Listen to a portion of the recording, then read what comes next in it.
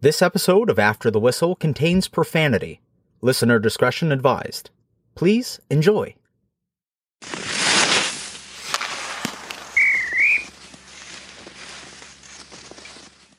Episode 39, and I'll just say that I was really proud of that Bobby Ryan interview that we did that came out the other day, and got a lot of great feedback on it. So I think that's, if you haven't heard it, go check it out because, we always beg for athletes to be more honest and candid with their situations and their stories. And I think Bobby Ryan excelled in that department when he was on with us. So I greatly appreciate everybody for their feedback, but not only that, for Bobby Ryan for coming on and telling us his story, because it doesn't sound like he had an easy go there in his younger life, but not only that, with the rehab and the alcoholism. So good on him. Yeah, a lot of adversity that he had to navigate through right from a very, very young age. I can't imagine what he had to go through when he was, moved halfway across the country to, get away from his father. He had to change his name, and to be able to become one of the best players of his age group all the way through, get drafted extremely high in the OHL. He could have been the first overall pick in the OHL. That's how good he was when he was a kid at 16 years old. And the year later, he's drafted second overall into the National Hockey League, and everything from there, all the pressures and stresses and the uprooting of his life came to the forefront, and the alcohol abuse and everything else. For him to kind of come on our show and just be honest and candid was absolutely incredible and comfortable. I mean, I've seen other interviews with him where all guys are guarded and girls are guarded, but I mean, I'm talking NHL hockey players. All hockey players are guarded when they tell their story, but it just seemed like with us, it seemed like he was just talking to us at a dinner table, and it was awesome. I think we knew. I right away, I really felt like he was comfortable with us. It was almost like he was in the locker room where he felt very comfortable talking to, former hockey players. And we know what he's going through, You're like, listen, I mean, you're 10 years sobriety. Like you're me, I'm, I don't know. I'm a bourbon lover. So how about that one? I just, it was incredible that, when we did the interview and we did it for an hour, and he just did not want to stop talking. And at some point, we had to end that great conversation about his life. But it was what to me that put a smile on my face was when we turned off the interview. He did not want to get off the phone. Yeah, we chatted. He did not want to get off the Zoom. He spoke to us for another 20 minutes. And he just loved talking. I was texting with him yesterday just about the interview and stuff, and just how fantastic it was. Cause I of all the shows that we've done, we're on 39 now. We have the pilot, which would be 40, and we have the Ruben Brown special back on the goal line stand a while back with the Bills season. So 41 episodes. I think I've probably listened to 4 in its entirety, maybe 5. And listen to bits and pieces of some to see how things sound. But I mean, I listened to the Sopel one, I listened to the Ryan Leaf one, I just listened to the Bobby Ryan one yesterday. I mean, I forget that it's you and me talking. That's how fucking good this show is. But anyway, and you call me, sorry, is that a horn toot? No. But listen, so I just was listening, and it reminded me at the end, when he was talking about how he tried to sell his wine cellar, his wine collection. Remember, I asked him what he bought, and he said, I sold my house to a pretty famous person. And I was like, I didn't want to ask him on the show who the famous person. Nor do I care, to be honest with you. I texted him yesterday. I said, I left that I just listened to the episode, and it was awesome. You were fantastic, right? And it's not about you and me. It's about the guests that come on and how great they are. But I mean, and I just said, but it left me with one question. Of all the serious stuff that we talked about, from his childhood and his father and, running from the law and his father being a fugitive from the law and his alcoholism and his first game back. I said, there's only one question I have of that whole interview, and that was, who bought the house? And I said, I know. I said, I swear I won't say anything. And then he told me, and it was, it is a very famous person that bought his house. So it's pretty cool. Anyway, and I'm not trying to tease or have inside information. I just told him I wouldn't say anything, and out of respect for the person that bought his house, of course, but still. Anyway, so yeah, that was great. What wasn't great, as you know, we put a timeline on this episode here, but Sabres got smacked around last night 5-0, and we can go and nitpick on all the terrible hockey that we had to watch, but there's only one play that sticks out in my mind, and what Aaron Dell did was absolute complete bullshit. It's bullshit, and. Why do you say it's bullshit? Because it was out of frustration. I believe it was out of frustration. And I mean, now granted, it was a dangerous play. It resulted in an injury to, it's Batherson. What's his first name? Drake Batherson. Really good player for Ottawa. I mean, he was going to the All-Star game, and now he will not be able to go to his first All-Star game. Devastating for the young man. Upper ankle sprain, as you told me before, as I didn't know what the diagnosis was right before we hopped on here. I don't know what to tell you. I mean, it was that, and here's the thing. Okay. When I know what to tell you. He's going to be out for a number of games. There's a lot of people that are not happy with this. I'm going to tell you right now.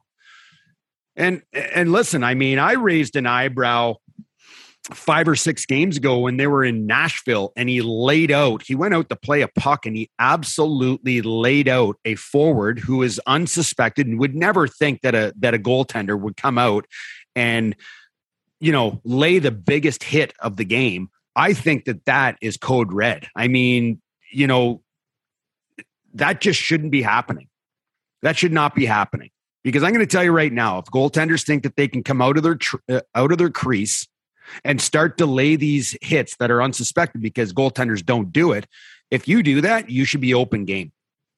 That's the whole, what watching the Sabres is you go and put a team that's already the furthest thing from tough, and you put them in a bad spot. Well, it didn't escalate. Player. It didn't escalate, thankfully, because it would have been bad news for that team, for the guys on the Sabres, a vast majority of them anyway. But you're just putting your team in a bad spot. You're opening a can of worms that didn't need to be answered, that didn't need to be opened. And here you are going and taking your own frustration out on a player that number one doesn't even have the puck. Number two, you're not supposed to hit him. Get back in your fucking net. Stay in the fucking net. Like, you're struggling already. Okay, you're struggling already. Stay in the net. And I've been a Dell supporter because these goalies have taken a ton of shit. And when he went into Nashville, I don't know why you're a Dell supporter. Because he had one great game when he came back. I hope the best for guys. I hope, unlike you, I mean, I say that jokingly. Okay, I want to make sure I say that, but I hope for the best for guys. I want guys to succeed. I want guys to experience what I experienced in the league, and stay in the league for a little while, and maybe get some success. That's what I hope for. Okay, listen, and I'll rebuttal that with I want you to preface some music in the background with my violin going back and forth with a soft little tune about I just want everybody to experience the beautiful NHL. Bullshit. He's not an NHL defenseman. He's far from it. Goalie. And you know what? What's that? Goalie. He said defenseman. Well, he's trying to be a defenseman right now. Guys, he's laid more hits than half our D. This is true. Listen, I mean, he's a struggle. He's a struggle. I'm going to tell you that right now. I don't care what people say, but I want to start winning some damn games. I want to start winning some games. And it's a struggle because he is not a player that you're going to win games with. Are there going to be miracle nights where everybody's just like, hey, let's give him first start because you won a game and stuff? Yeah, sure. but he's not an NHL goaltender. That's for damn sure.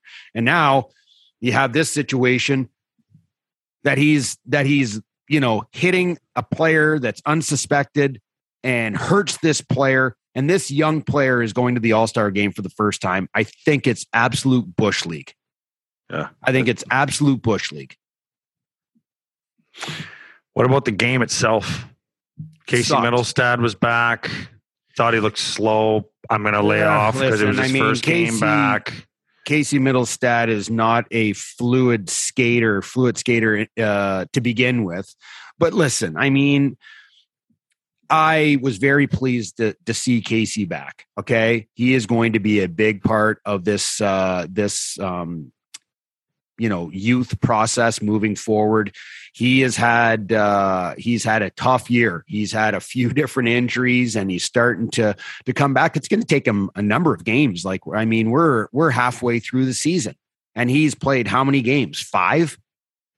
It's going to take him some time to get up to speed, to get back to game shape. He just needs to play games. I am really, really happy that he's back because he is an unbelievable talent, and we'll see how it goes, see how it plays out. But I'm happy to have him back. That's for damn sure. Well, so here's what we're looking at. But I'll tell you this: I'm not happy with the lineup change. One guy had to come out. Middlestat goes in. Someone has to come out. For me, there's no way that John Hayden, with what he did in the last game, and he's a bigger, more physical body. You need players like that in your lineup. And Cody Eakin or whoever is still in the lineup. Yeah. Or Anders Bjork. Not even Eakin for me. Bjork, Asplund. Olofsson. Take Olofsson out. Unless you're leaving him in there because you're trying to showcase him for a trade. It's the same as Cody Eakin. There's a reason why he's not being taken out because, they will be moving these players. And if you're taking them out of the lineup, you're going to, hurt your chances of getting a return for these players. So I understand what they're doing. At least I think I understand what they're doing.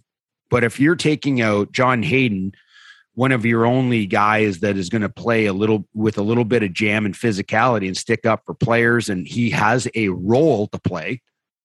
Now you're you're taking, a piece out that every team needs, and every team has.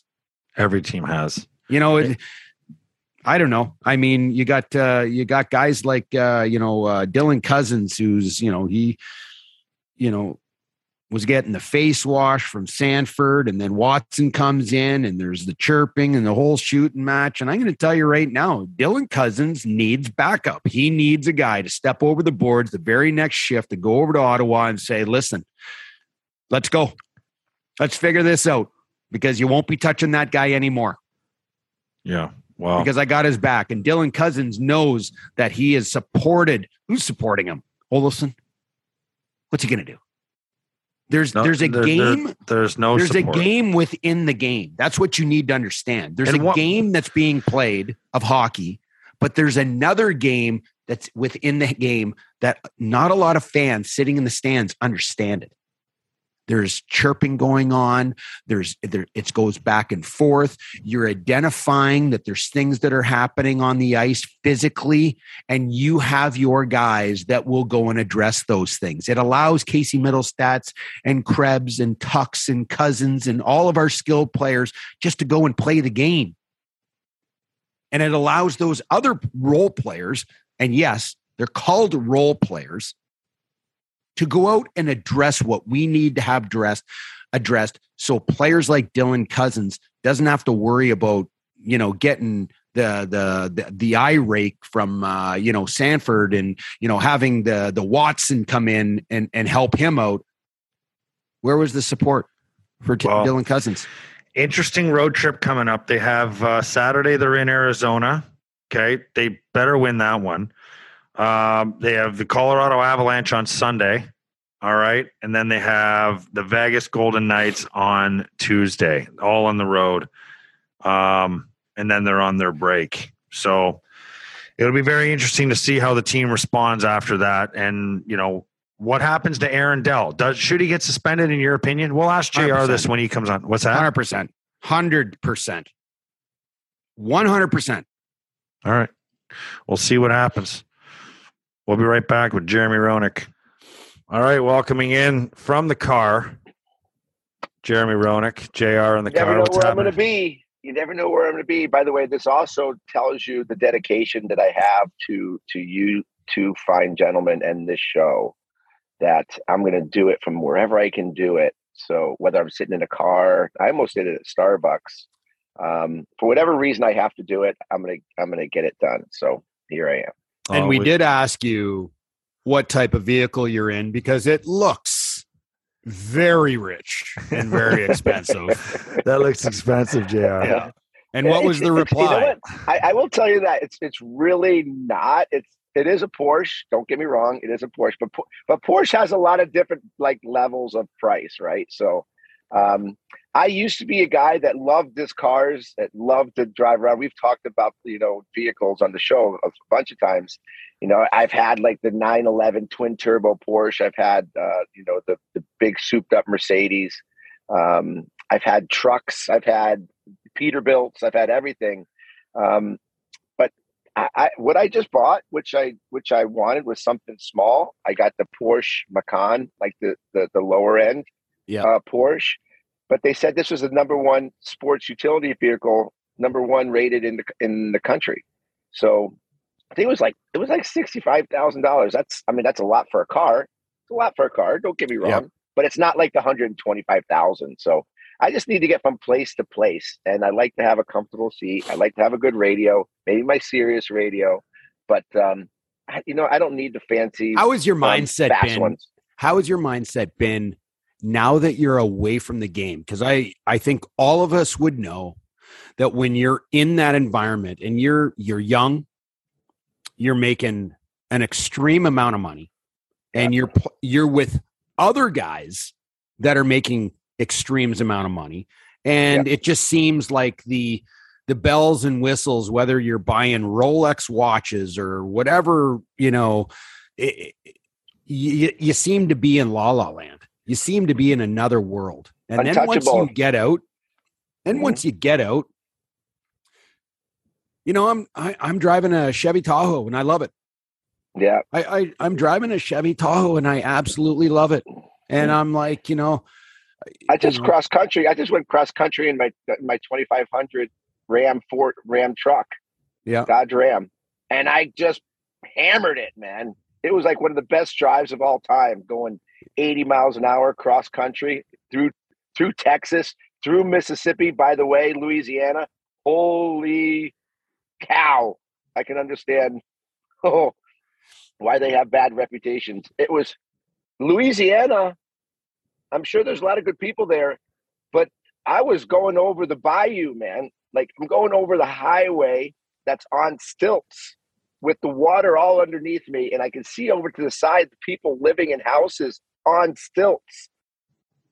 On stilts in case the whole place floods. It was an amazing. I've never driven cross country, and it was an amazing experience for me to see different parts of the country and how they live. I'm telling you, you want to talk about being very fortunate, and which goes back to what you were saying. When you're playing in the National Hockey League, you don't think about spending certain amount for a car or for going out for dinner, because your checks that are coming in every 2 weeks are pretty good. When those checks stop, and if you haven't been smart with your money, and by the way, I've been smart with my money and not smart with my money, right? Yep. I've done a lot of bad business deals. I've lost a lot of money gambling, so on and so forth, whatever the case may be. I work because I like to work, but I also work because I can't stop money to come. Where I get in a problem, Riv, is going out for those awesome dinners, because food and wine, for me, I love it. So it's, you can't do $350 dinners and $200 dinners a couple $350 dinners. I don't know where and who you went to dinner with, but I'm going to tell you, when I was in Montreal, I live in California, man. You know, it's easy to do that. Is the California wine? Listen, no. I'm like, is a bottle of Caymus cheaper there than it is in, say, no. When I'm talking, I'm surprised that it's $3.50. That's what our bottles of wine cost. Like I remember going out with my guys in Montreal. They were huge winos. Okay. They loved wine. We would go out on every single road trip, and not everybody wanted to go out and spend this outrageous amount of money on wine and food and stuff. I remember our bills. We would go out with, 4 or 5 guys. Our bills were $2+ grand every time we went to dinner. Every time we went to dinner, because our wine bill was $1,500. Yeah, and remember when we used to go out, and I don't know, how it was with all your teams or with you, Petey, but there was always 1 or 2 guys that loved to come out with the boys because someone was going to pick up the bill or something was going to happen. We were that's Petey. But then, fuck you. That's Petey. Yeah, right. I paid for him for a full year, man. I loved him. I loved him so much. He hung around myself and Ryan Miller and Derek Roy, and never paid for a dinner, but we loved having him there. You know what? They appreciated the tough guy, man. That's for sure. But this is the deal. This is the deal. When we would go out for dinners and we'd have amazing dinner, the bill would be $2,500, $1,500. And then instead of everybody throwing in money, we're like, let's play the credit card game. Oh, my man. Let's play Birds in the Bush, right? And all of a sudden, those cheap fucks are going like this. What? No, I don't want to play that game. Here's just my $250. I'm out. Like, no, everybody's in. I always sweat. I always brought up the credit card game. I was a league minimum guy. I was the lowest paid guy in the team every year, which I didn't care. I was still making a lot of money, but I just remember we were at Spark Steakhouse one time in New York, and there was probably 7 or 8 guys. Okay. Now we're ordering wine. We're ordering beer. We got one fucking guy that's ordering Di Serono on the rocks. like we got, they're ordering everything. And the bill was probably $3 grand, $3,000. Okay. And I remember saying, credit card game, boys. And the guys are like, let's do it. Let's do the credit card game. It was like $3 grand. And Tim Connolly or someone turns to me like, the guy that always suggests it ends up losing. You know what I mean? It came down to me and one other guy. I think it might have been Tim. And I didn't lose.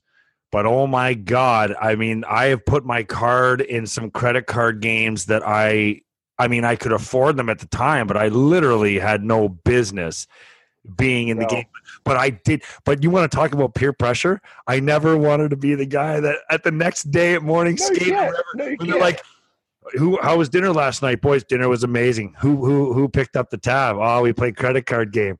But Petey paid his own tab. Like, I don't want to be that fucking guy. Nobody wants to be that guy. That wasn't you. That was Pominville. I know.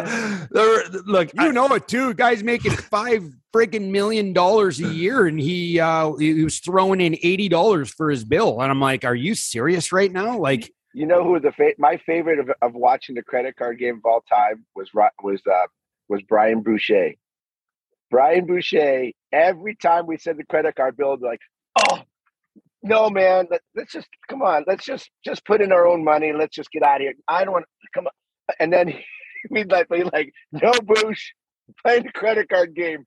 And he's like, God damn it. He's taking his ball out. He's trying to find the thickest, biggest, like, most condensed credit card that he can find, throws it in there. And every time the waitress or the waiter pulled a card out, he's like this.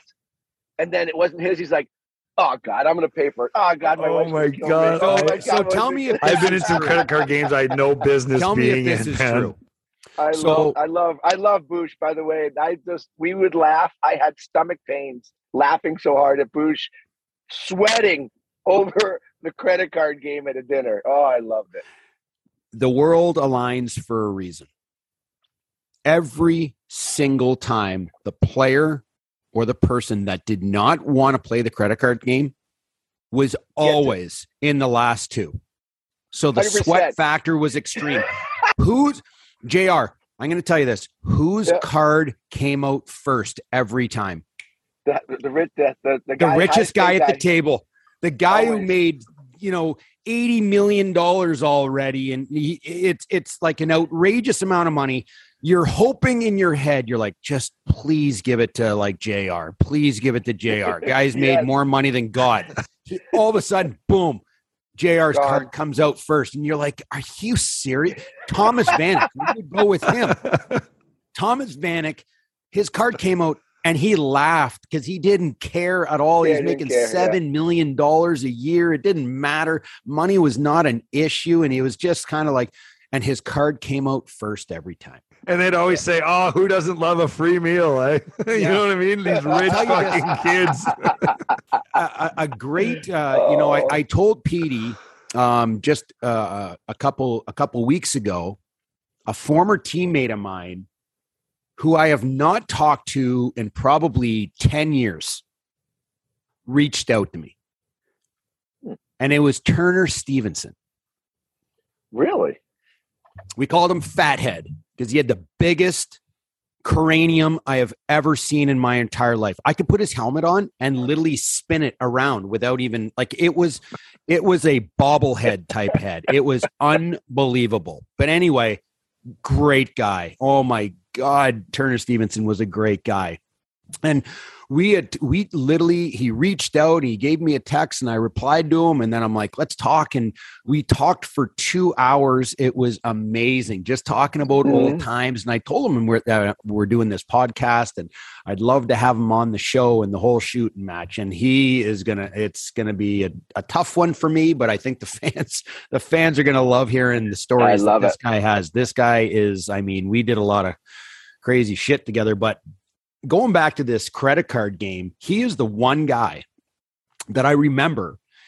He lost, and I'm not kidding you, he lost over 10 in a row. No, so he got a bad beat. Oh, he was on a roll that was something like, I can't even imagine how much money he spent, because the boys in Montreal, when we went out for dinners, we didn't have the house wine. We were doing bottles that were, stupid expensive. And we just, we were young and we all did very well and we just enjoyed ourselves. But Turner Stevenson would come to dinner and he lost over 10 in a row. And he's going to have to tell you this story, Petey, but it is, to this day, it is like, it got to a point where like the 7 and the 8, and these were like $2,000-$3,000 bills every time. Oh my it's not God, like you're going Jesus. It's not like you're going. Yeah. You're doing that, JR. Imagine Turner Stevenson or a guy like me. Like Turner Stevenson wasn't making millions. He might have made millions over the course of his career, but in a season. Yeah. That's a month's salary. Yeah. It was extreme. And it got to the point where it was very uncomfortable when we played it, because we're just thinking the entire time. Once he hit about, like, when you hit the first 3 or 4, we were laughing our heads off. We crucified him when he came to the rink this next morning. It was a joke for weeks at a time. And then all of a sudden it got to 5, 6, 7. And it was like, it's kind of funny, but we started crucifying him over it, because it was like he was down a lot of money. Like, by the way, it's funny you stop crucifying him, but you still don't say, let's just all pitch in. You still have to pay. Well, once we hit like 8, 9, 10, 11, it was like, is this a joke? What is going on here? Now it's to the point where, because it was we all know, we all have done this. How the credit card game goes is that you end your meal, you get your bill, and that waiter or waitress grabs a bread basket, and you put all of the cards in the bread basket, and then one player holds them up, and that waitress or waiter is picking them out individually, and the last card pays. So just so everybody understands, Anticipation. I was like, now we're at 7, 8, 9, 10 in a row, and I'm feeling we're all uncomfortable watching, just and we're all listening like, to it. there's like, Turner, there's no way you can lose 9 in a row. There's no way. And it was unbelievable. How many people at dinner? How many cards in there? There was anywhere from probably the low end at dinner would be 4 or 5, but there was upwards of 12, 13 guys at a dinner sometimes. Oh my So God. you know how much the bill is.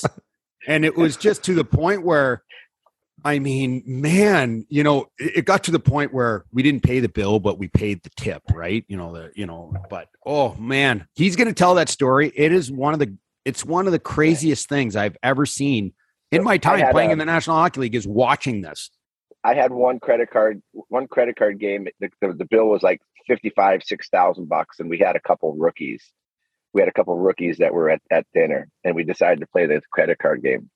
And one of the guys was wearing a hat at dinner, so we used his hat for the credit card, right? So when the boys gave the credit cards, I was holding the hat, and the two rookies gave me their cards. I put the cards into the hat, but I held the bottom of the hat.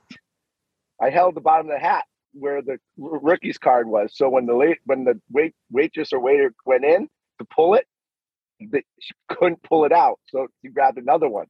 So I purposely made one of the rookies sweat, like almost to tears. Like he's in his chair. He's all over the place. He's sweating. He's yelling at the guys next to him. I'm going to pay for this one. I can't even pay for this. My wife's going to divorce me. Jesus Christ. Why does it have to be me? Whatever the case may be.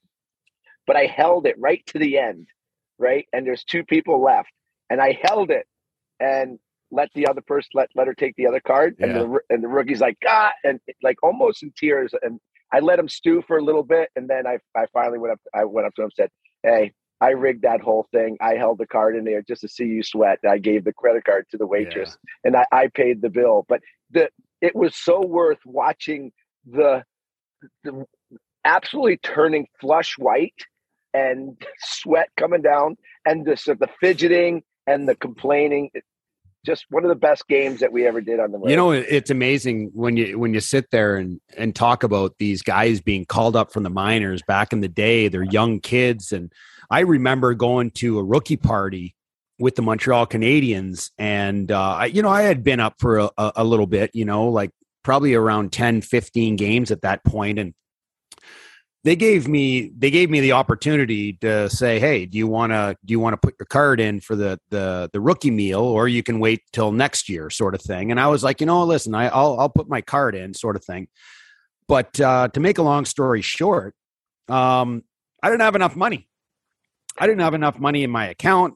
I don't even think my credit card could take as much money as what they, I was just like, I remember getting credit cards and getting an account. I didn't have, my credit card level was not enough to be able to put the money on. So I had to go to one of the veterans. I think it was Brian Savage, who paid my credit card bill. And I had one of the greatest guys in the world, by the way. One of the greatest guys listen, in the world. I mean, he's love Savvy. He completely took me under his wing. Mm-hmm. And I mean, I'm not kidding you when I say it. He was from Sudbury, Ontario. I was North Bay, Ontario. He's an hour north of me. So we had that connection of being 2 northern boys. But he took me in and really kind of like got me integrated with all the big boys. And we had a blast. I'm going to tell you this. He's one guy that I am not going to have on the podcast. Yeah. He's one guy who's not going to be on the podcast because I don't want him telling like stories, the deep dungeon stories of me barfing all over the place. Like, it's unbelievable. This guy was an absolute rock star. Let's get Savvy. Let's get Savvy on. I'll call him. Let's get 100%. That's going to be a great show. We'll have like a little surprise drop. And even Turner Stevenson. Like, I told Turner Stevenson before Christmas, we talked just before Christmas, and I said, hey, we'll have you on in the new year and early January. And I'm just like, the more and more I think about it, he's the guy that I don't want on. Brian Savage is the last person I would want on this podcast because the whole time is going to be story time. They had so many. The whole point of this fucking thing, Riv. Yeah, but it's analyzing the Sabres 5-0 loss last night. What are we doing here? Hey, listen. I had so many nicknames; it was off the chart. I was their little toy. I was their little guy, the young guy, and I was just happy to be. I was the rookie that was allowed at the back of the plane. I was that guy. I was just happy to be there. Lots of respect to the old guys. Listen, it's worth sleeping in the guest bedroom for 1 or 2 nights to listen to those stories. He just redid his basement, JR. He's got a nice little bedroom down in the. Oh, perfect. Perfect. I might knock him upstairs. That's fine. I got bourbon down here. Yeah, last thing I'll say about this. I heard. I want to say the story started, but with Dave Andreychuk is the person that I heard, and it's not a bad story, but maybe you guys have heard something like this too. But it never even occurred to me until later on in my career, where someone's like, "Oh yeah, Dave Andreychuk had this theory where you say, okay, so." Where everyone's throwing in their money, and you know how we were. If you're at lunch or something or dinner, and dinner's like $100 a guy, they'll throw like 130 or 140 bucks down. Just be like, whatever. Here's a little bit extra. Yeah, this saying where the longer you stay, the less you pay, because guys would just, if the bill was like $70, guys would just throw down 100. So if you had like 6 guys at dinner, or lunch or whatever, and it's $70 a guy, and you're gaining $30 extra per guy, you're paying. The longer you stay, the less you pay, because guys just want to get out of there. So they're just throwing cash on the table. They're like, fuck it, here's an extra 20, here's an extra $40 or whatever. I had an extra glass of wine or whatever, and it was that was always a wily veteran move that I heard. Hey, JR, I got to tell you this story. Because it just pops into my mind, because we're talking about your vehicles and your cars when you were younger and stuff like that, and how stupid you are. Literally, there is some really stupid young guys that are making far too much money. But we had this guy in Montreal. I was an older guy, and we had a young guy in Montreal. He was a rookie, and he was making $600,000. And $600,000, when you think about it, it's a lot of money. It is an extreme amount of money. It is. Until you realize that you have to pay taxes. Now, here's the thing. In Montreal, Quebec, the tax rate is 54%. So this guy right away is making about $270,000. Okay. So this young guy at training camp, once he makes the team, this is September, goes out and he buys himself a Porsche. Didn't say anything to him. Each to their own. I don't know what he was. One third of his salary, probably. Because what he doesn't understand is he's living in Montreal. That means snow's coming in October. Okay? Snow's coming, and we're not talking snow. We're talking blizzards. Okay? So now we're sitting here in November. This guy's still driving a Porsche. And I could hear him talking about how he has gone out and he bought a Jaguar 4-door sedan, big V12, whatever. So I had asked him, I said, listen, how much did you pay for your Porsche? He goes, I got a great deal on it. I paid about $120,000 for it. I said, okay. How much did you pay for the Jaguar? He goes, I paid about $120,000. I said, listen, you just paid $240,000 on 2 cars. One you can't drive, and one is not good in the snow. I said, you do realize you don't have a lot of money left to live on. I said, do you understand that? You have about $40,000, $50,000, and I'm explaining it to him. He goes, no, I make $600,000. I said, you don't make $600,000. You make $280,000 because of the taxes. He's like, what are you talking about? This is a kid from Czechoslovakia. Oh, Czech Republic.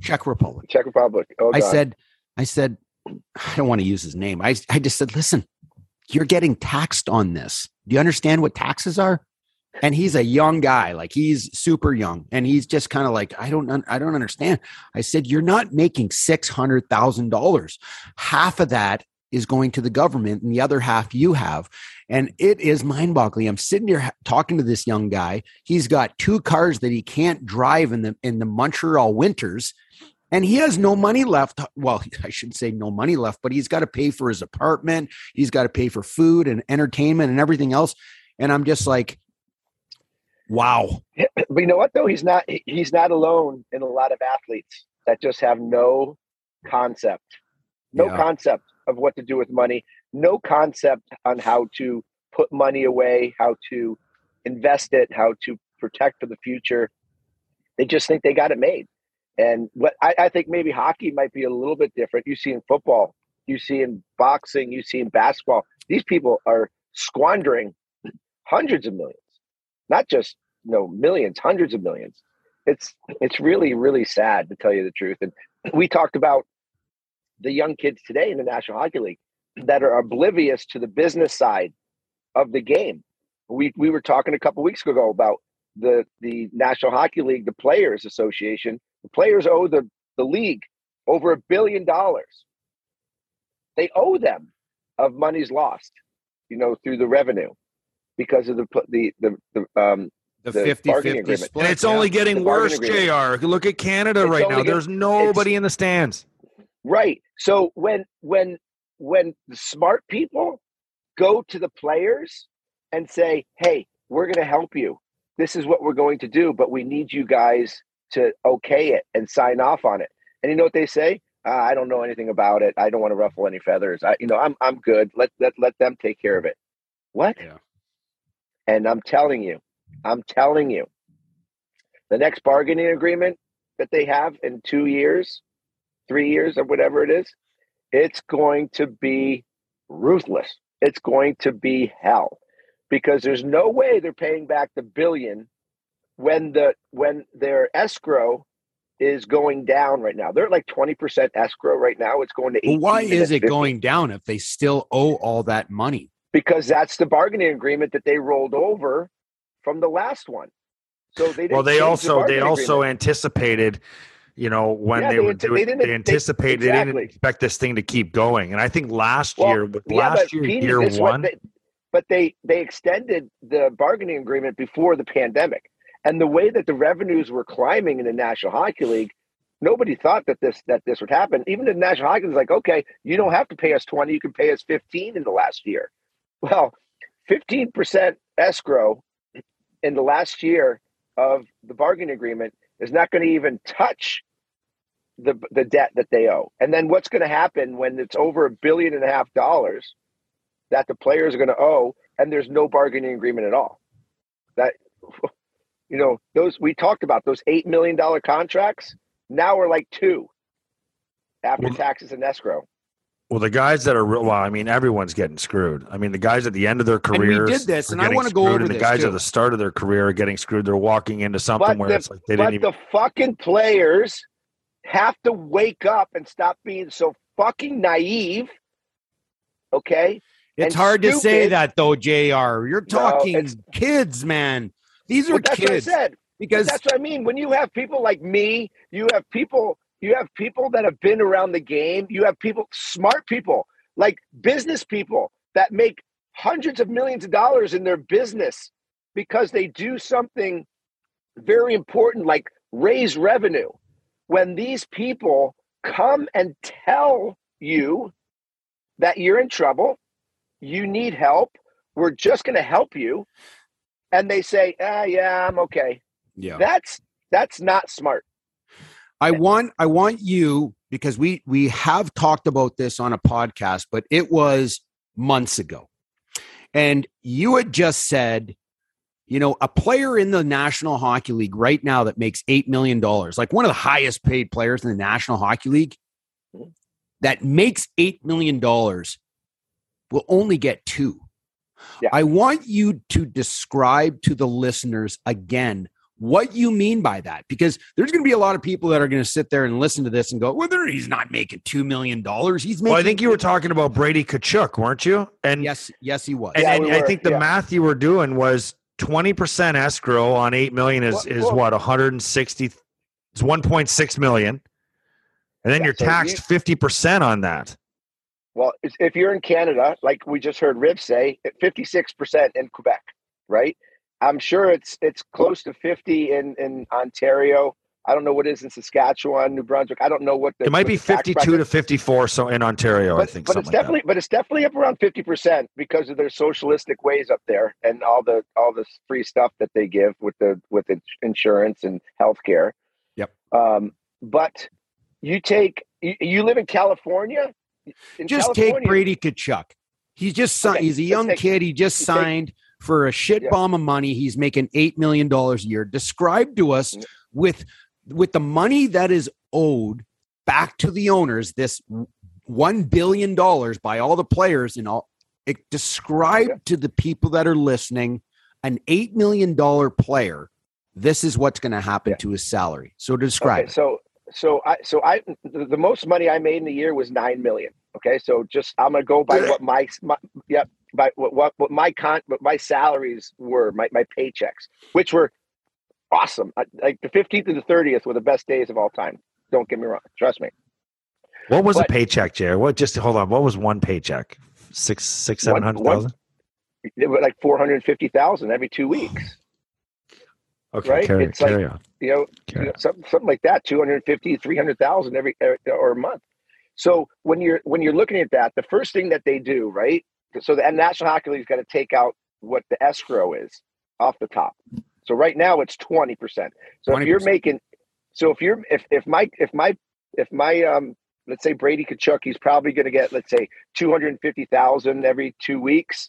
So you take off 20% of that, that's 50 grand right there. 50 grand gone. That has to go into the escrow account for the league.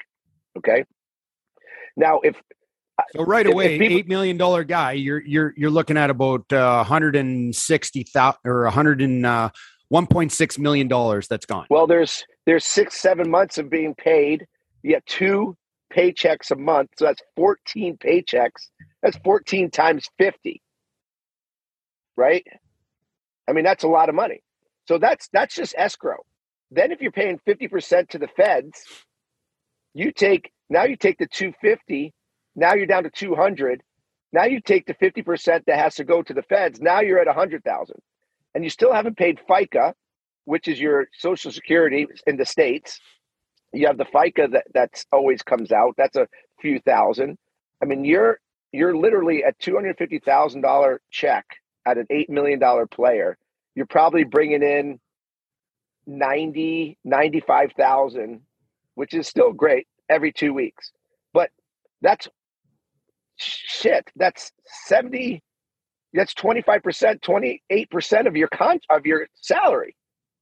So, and if people don't understand what the bargaining agreement is with escrow, the league has a deal that revenue has to be to a certain level every year.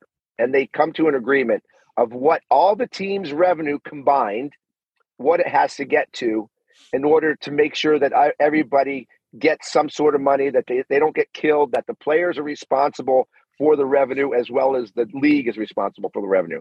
So in order to do that, the players are out of their paychecks. The National Hockey League takes 20% of that contract and puts it into an escrow account. And that will go back to the owners because you need to have a 50-50 split. Correct. So let's say the revenue for the year was $4 billion. Okay.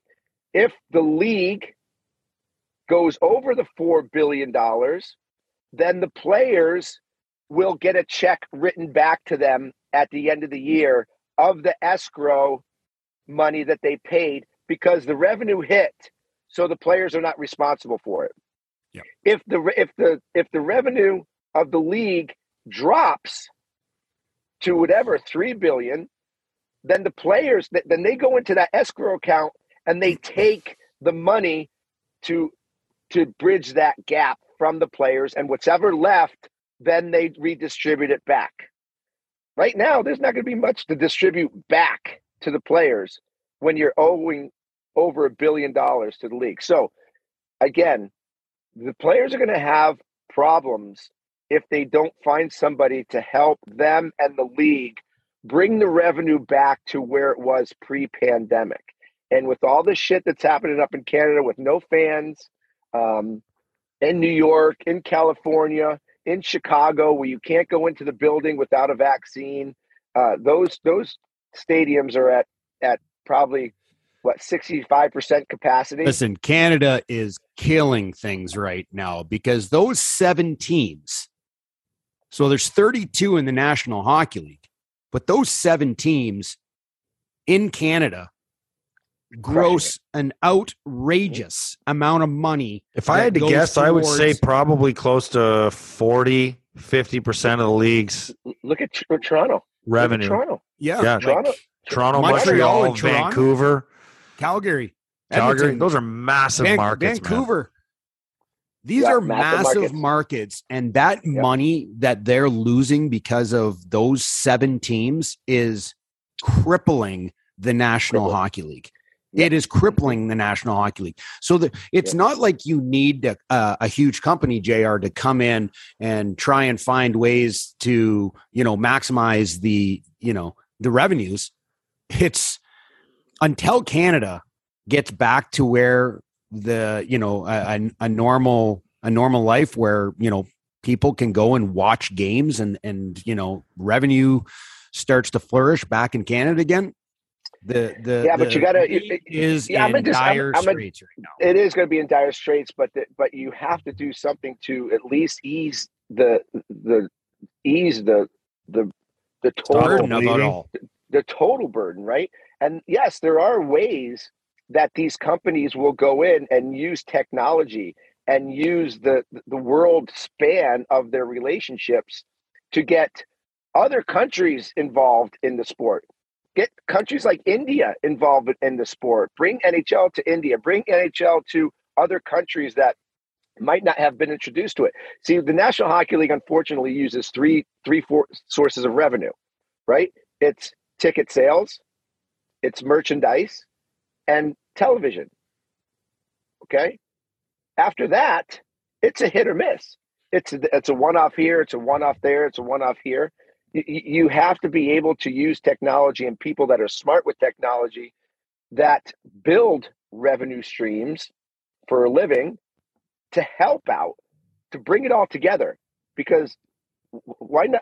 What's there to lose right now? Because they're going to get crushed if they don't use technology and use the professionals that know how to span their business sense, span their relationships, and span their knowledge on technology on how to create more revenue through the players, right? Not just the NHL, but through the players individually. And the players have to be all in on, signing a stick that they just used for the game because there was a big auction during the game of 1,000 people that were bidding on the game-winning stick, or Alex Ovechkin skates that he wears, and you can take a picture of them. Rumor has it Jack Eichel gets 40 pairs of skates a year. He can always auction those off after he's done with them. They're practically brand new. I heard that is not true. I heard Mark Messier use 2 pairs of skates per game. I don't know if that's true. I should ask him, but 2 pairs of skates. Jack Eichel wore a pair of skates every game. Oh, I'm sorry. Did I say every other game? You were grossly wrong with his 40 pairs of skates. Jack Eichel wore a pair of skates for every game, a new pair of skates. That's insane. I retired. Probably 60% reason was because I didn't want to break in a new pair of skates. I wore 1 pair of skates all year, and the beginning of training camp was like the worst time for me because I knew I had to break in new skates, and I hated it so much that literally at 39, I was questioning whether I wanted to play again. 60% of my reason that I retired was because I didn't want to break in new skates. Oh my God! How many times did you change your steel? Probably three or four times a year. I was the exact same. You know, and then I sewed them up. Remember that they would sew the sides. They would stitch. Same thing, man. I had eyelets popping out. It got to the point where I was taking clear tape and like pulling it under the boot and wrapping it around. And then I do more and more because I didn't want to change skates. And I had these brand new skates. I lapped my new skate orders. I mean, I went, and I mean, I know I didn't play a ton of games, but when you're getting bag skated every day, you're breaking those bad boys down. My skates felt like fucking sneakers.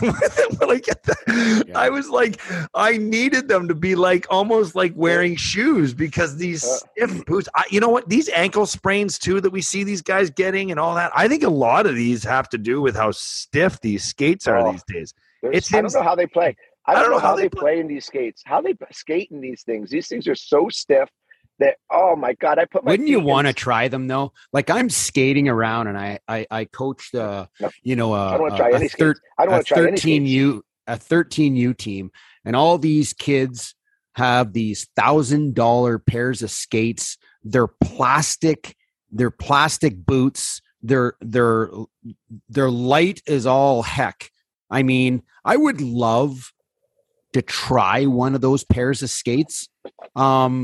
Because I have the old school Bowers. Like, I mean, I never changed into that new technology. I loved my old school skate, but I would love to try and just see what it feels like to be able to skate in one of those. But I'm not paying $1,200 for a pair of skates. Like, it's never going to happen.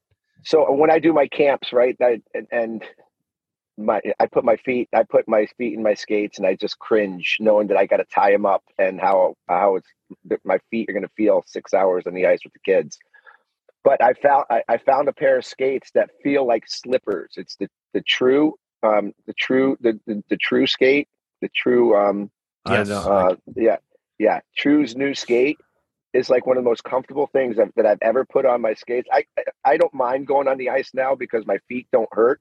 I remember going on when I worked for that other network, and I had to go on and do demos with Anson Carter and Brian Boucher and all that stuff. And what I would do is I would borrow skates from the home team, right? So the trainer would bring skates, because I wouldn't bring my own because we're obviously traveling on the road. So they would bring me, like, one time I'm in Chicago for the finals, and they bring me Marion Hose's skates, right?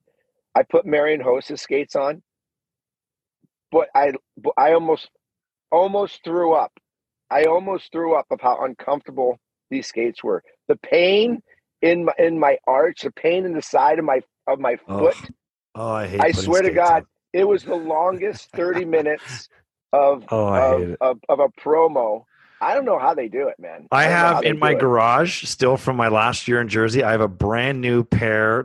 They're still in the bags, and the laces are still kind of tied together. The factory laces are the Easton Synergy skates. The gray and orange ones. Yeah.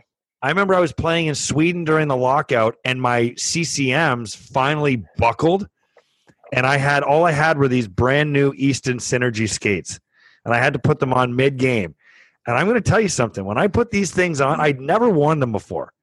When I put them on, I came to the realization I had never put on a pair of skates fresh out of the box and used them that actually didn't hurt, didn't feel like they were unbelievable. I don't even know if they make them anymore, but that's what I used. That's what I used for. Did you? 20 years. They were you used Easton skates? But they were heavy. They were heavy, but they were heavy because they were unbelievably insulated and padded inside. So it was like you're talking about the gray, orange, and black ones. Those were the best skates I've ever worn in my entire life. I don't have a lot of regrets, but I'll tell you this: I do regret, and I never wore them once in a game. I do regret not keeping the Nike skates. Do you remember Nike came into the NHL? I got a story for you. That's a great lead-in, because I was just going to tell the story. So I was one of the first guys signed by Nike back in the early 90s, okay, when Nike came in to do skates and do hockey equipment. So they made a first pair of skates. They paid me $100,000 to wear their skates. I put them on. They fucking were awful. They hurt my foot so bad. I skated in one game in them, and I remember having to take. They looked my unbelievable, though. They looked amazing because you know who else had them was Fedorov. Fedorov made them look good, but I wore them, and I had to take my right skate off after a shift because the pain was so bad. I played one game in these Nike skates. I called my agent. I said, write a check, send it back to Nike. No way I'm wearing these things. I go right back to my Eastons. Yeah. No way. One game. Yeah. It was awful. Well, here's a transition, and we know you're heading golfing, but there's one major conversation right now to be had in the NHL, and it's something I never thought I'd ever see. I remember flipping through a book when I was a kid, and there was a picture of a guy in a Hartford Whalers uniform, and it said Iron Man, and it was Doug Jarvis. And I know he didn't start in Hartford, and he played 964 consecutive games. And I was so young, I didn't understand it because it said someone was quoted in there saying, I can't believe he never got a cold. And I was like, cold? Like, do you not play if you have a cold type thing? I didn't understand. I was young and naive. Last night, Keith Yandle played his 965th consecutive NHL game. Now,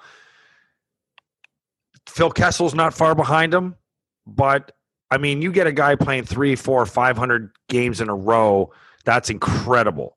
You get a guy playing 965, and I think that's incredible. I don't know what your take is on it. Doug Jarvis's was way harder, played in a much harder era, and not only did he do that, but he started out with 4 straight Stanley Cup finals, and he played in the playoffs every single year he was in the league. Yeah. And Keith Yandle has not done that, but you can't take this away from him. It's an incredible feat. I think, and you guys know how hard it is day in and day out to stay healthy and how easy it is to get hurt in this game and how hard it is to play with certain injuries, let alone big injuries when you're playing the game. To do that, I mean, Steve Larmer would have done that if he didn't have a contract dispute back with the Hawks back in 93, 94. He would have done it. He had his Ironman streak. I watched these guys, and I have 2 takes on it, okay? And one people are going to agree with and probably respect, and the other one they're probably going to say, you're just a dick, JR. But to be able to play that amount of games, you're taking care of yourself. You have a very high pain threshold. You can play through a lot of games where you don't want to play. You're tough. You're durable in terms of playing through things, right? Having that ability to to continue to play games when you're like, I got to just take a break, or you're hurt or whatever. But on the flip side, okay, and this is where you're probably say, what a jerk off you are, JR, but I don't care. Everybody calls me a jerk off. You got to be a really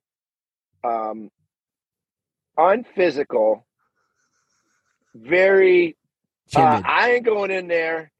I want to say the P word. You're not blocking shots. I'm not standing in front of the bar. I'm not going there. I'm not fighting. I'm not going to make that physical hit. Or if I hit it, I'm just going to ride them off. Oh, I'm going into the corner first. Yeah. Go ahead. You go get it. I'll come chase you after. And this is the kind. So again, it's like you play 1,600 games in the league. That's a lot of games. But the way I played, the way that you played, we're not playing 1,500 games in the course of a career because we are beating the fuck out of ourselves while we're trying to beat the shit out of somebody else because we were diggers and we're grinders and we're physical. These guys are not. And regardless if that's their style of game, all the power to them. You know, it's a mentality, right? Yeah. So congratulations to Keith Yandle. I love Keith Yandle. Yep. I do. I played with Keith. I love him. He's a great guy, another Boston guy, which I love too. It's an amazing accomplishment. But I don't know. Is it? I think it is. It really is. I do think it is. Not everybody's the same, JR. Not everybody played the game the same. I agree. I agree. I think it's truly incredible, It is. It's truly to do incredible. what these guys, 965 games is mind-boggling. In a row. To play, for Patrick Marleau to play that many games in a career, bro. Now, he could have played a lot more physical. He could have got a lot more meaner. He could have got a lot more energized. But he didn't shy away. Patrick Marleau, who played an ungodly amount of hockey games, did not shy away. 50-50. All right. 50-50. I'll give you 50-50 on it. But I'll tell you right now, I played with guys that you had to drop an A-bomb for Patrick Marleau to get pissed. Right? You had to drop a big, and I don't mean like an A bomb. I mean like a bomb for him to get pissed. I think to play at the level that he played at for that many games, to me is incredible. Incredible, because guys were going after him, right? So, well, for me, the most impressive. For me, the most impressive, when you talk about games played and stuff, and I'm not saying this because you guys are on the line and play with them, but Joe Thornton, I mean, he rarely missed a game. I mean, rarely. Like 55 his first year, 81, 72, 66, 77, 77, 23 in 05. Oh, no, I'm sorry. He got traded. So he played 81 in 05, 06, 82, 82, 82, 79, 80, 82, 48 in the shortened season, 82, 78, 82, 79. Like that takes you up to 16, 17 before he had that knee injury. But see, this is how I would. And he played hard. Joe. Well, Joe would fight you. Joe would slash you. Joe would do all this stuff, but Joe's not going to run around and be physical. Like, he's a big dude, and he'll use his body, but he's not going to go out and look to hit somebody. He got hit. Where Joe was and is one of the complete gamers in terms of his attitude, his ferocity, in terms of if you got near him, he's going to fight you. He will fight you. He will slash you. He will punch you in the face. He will call you all different names. The energy and the adrenaline will come out of Joe Thornton. He is the guy that you want to go to battle with. I loved 100%. Playing with Joe Thornton. Like, I thought he was a stud. He conserved himself, right? He wasn't the fastest guy. He played by making a lot of passes, a lot like Mario did, and the way that he was able to play the game to his level, which is why he was able to play for so many games. And by the way, that bugger played through a lot of injuries, man. Riv, you and I saw him play through games we never thought he'd be able to play through. And he went out there and brought the game to his level. One of the best playmakers that I have ever seen. He was mean, man. Yeah. He was mean. Yeah, I told Petey about and you might have been, you were definitely on the team there, JR. But did you remember when Jumbo and I got into a verbal altercation in the dressing room because he was absolutely crucifying, in the worst way, he was crucifying Christian Ehrhoff, who at the time was he wasn't a rookie. He was a second-year player. So he was like 20 years old. And yeah, I remember that. No, what happened, JR? From your perspective, what happened? Then we'll wrap up with you here because we know you got to hit. Well, Christian wasn't he was a very talented guy, but he wasn't. He had the tools, but he was missing the toolbox. We had him here in Buffalo. We know. We bought him out. Yeah. So the kid can skate like the wind. 10-year deal for $40 fucking million. The kid can skate like the wind. He can shoot. He can do. I had all the intangibles, but sometimes when you talk to him, he's just like this. Christian, oh, what? Yeah. So again, Christian making bad plays, not being involved, making, kind of being brain dead at certain things. And Jumbo went after him one game. To Riv's credit, said, they got into it. But Jumbo cannot stand when you're not into the game mentally and you make a stupid fucking play and you come back and you do it again and you do it again and you just don't realize that you learned from your first mistake. And Jumbo had no problem ripping on somebody if they weren't in the game. Yeah. But yeah, I mean, I don't know what happened between Rivs and Joe. Well, Rivs says enough. Listen, I know Joe would be the guy who's going to do it, but Rivs is also the guy who likes to bring peace and be that, hey, we don't need this right now. Jumbo, let's slow down. We got a fucking game to win. We got this, we got that. Rivs was always the kind of guy, he didn't want to yell and scream at somebody. He wanted to bring it down and talk. Right, Rivs? You're kind of the peacekeeper, always. It's like, listen, we don't have to get this crazy. But guys like me, guys like Jumbo, we'll fly off at the handle. But we need people that have actual intelligence. My biggest thing is like, listen, I mean, it's like a football team. Okay, you have the offense and you have the defense, and they're two teams on the same team. It's just like in hockey. You have your offense and you have your defense. And then you have your goaltenders that are usually guys that are in out of space to begin with. And for me, Jumbo in the game was, listen, I mean, Christian Era, we all make mistakes, okay? But in that particular game, it was getting extreme. And it started to affect me because my blood starts to boil and I start to get angry because I don't like guys taking advantage of young guys. So I was like, Kristen, tell him to shut the fuck up. But he's like, that's fucking Joe Thornton. I'm like, I don't give a shit who it is, man. This guy's abusing you. This is not good.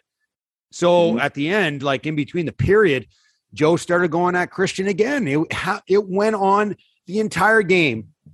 And that's where I just lost my shit. That's where I was like, you know what, Joe, you need to shut the fuck up. And then it was like, two Rams going at each other in the dressing room. And, what are you going to do? Like, no one's going to basically jump in like between us, so it was just kind of, it went on for a while, but then all of a sudden you calm down, you get out there and you know what, on that team, JR, we probably came back and won the damn game because we won a lot of games, man. A lot of games. And by the way, we were always together. You, me, Jumbo, Pabs, we're always together. Every road trip, all of us, every dinner. So it didn't matter. You guys had that battle after the game. Jumbo, good game, love, good game. Absolutely love. And listen, I mean, when you talk about keeping each other accountable, it has to happen. It has to happen. It's gonna fire guys up. You're not gonna be happy.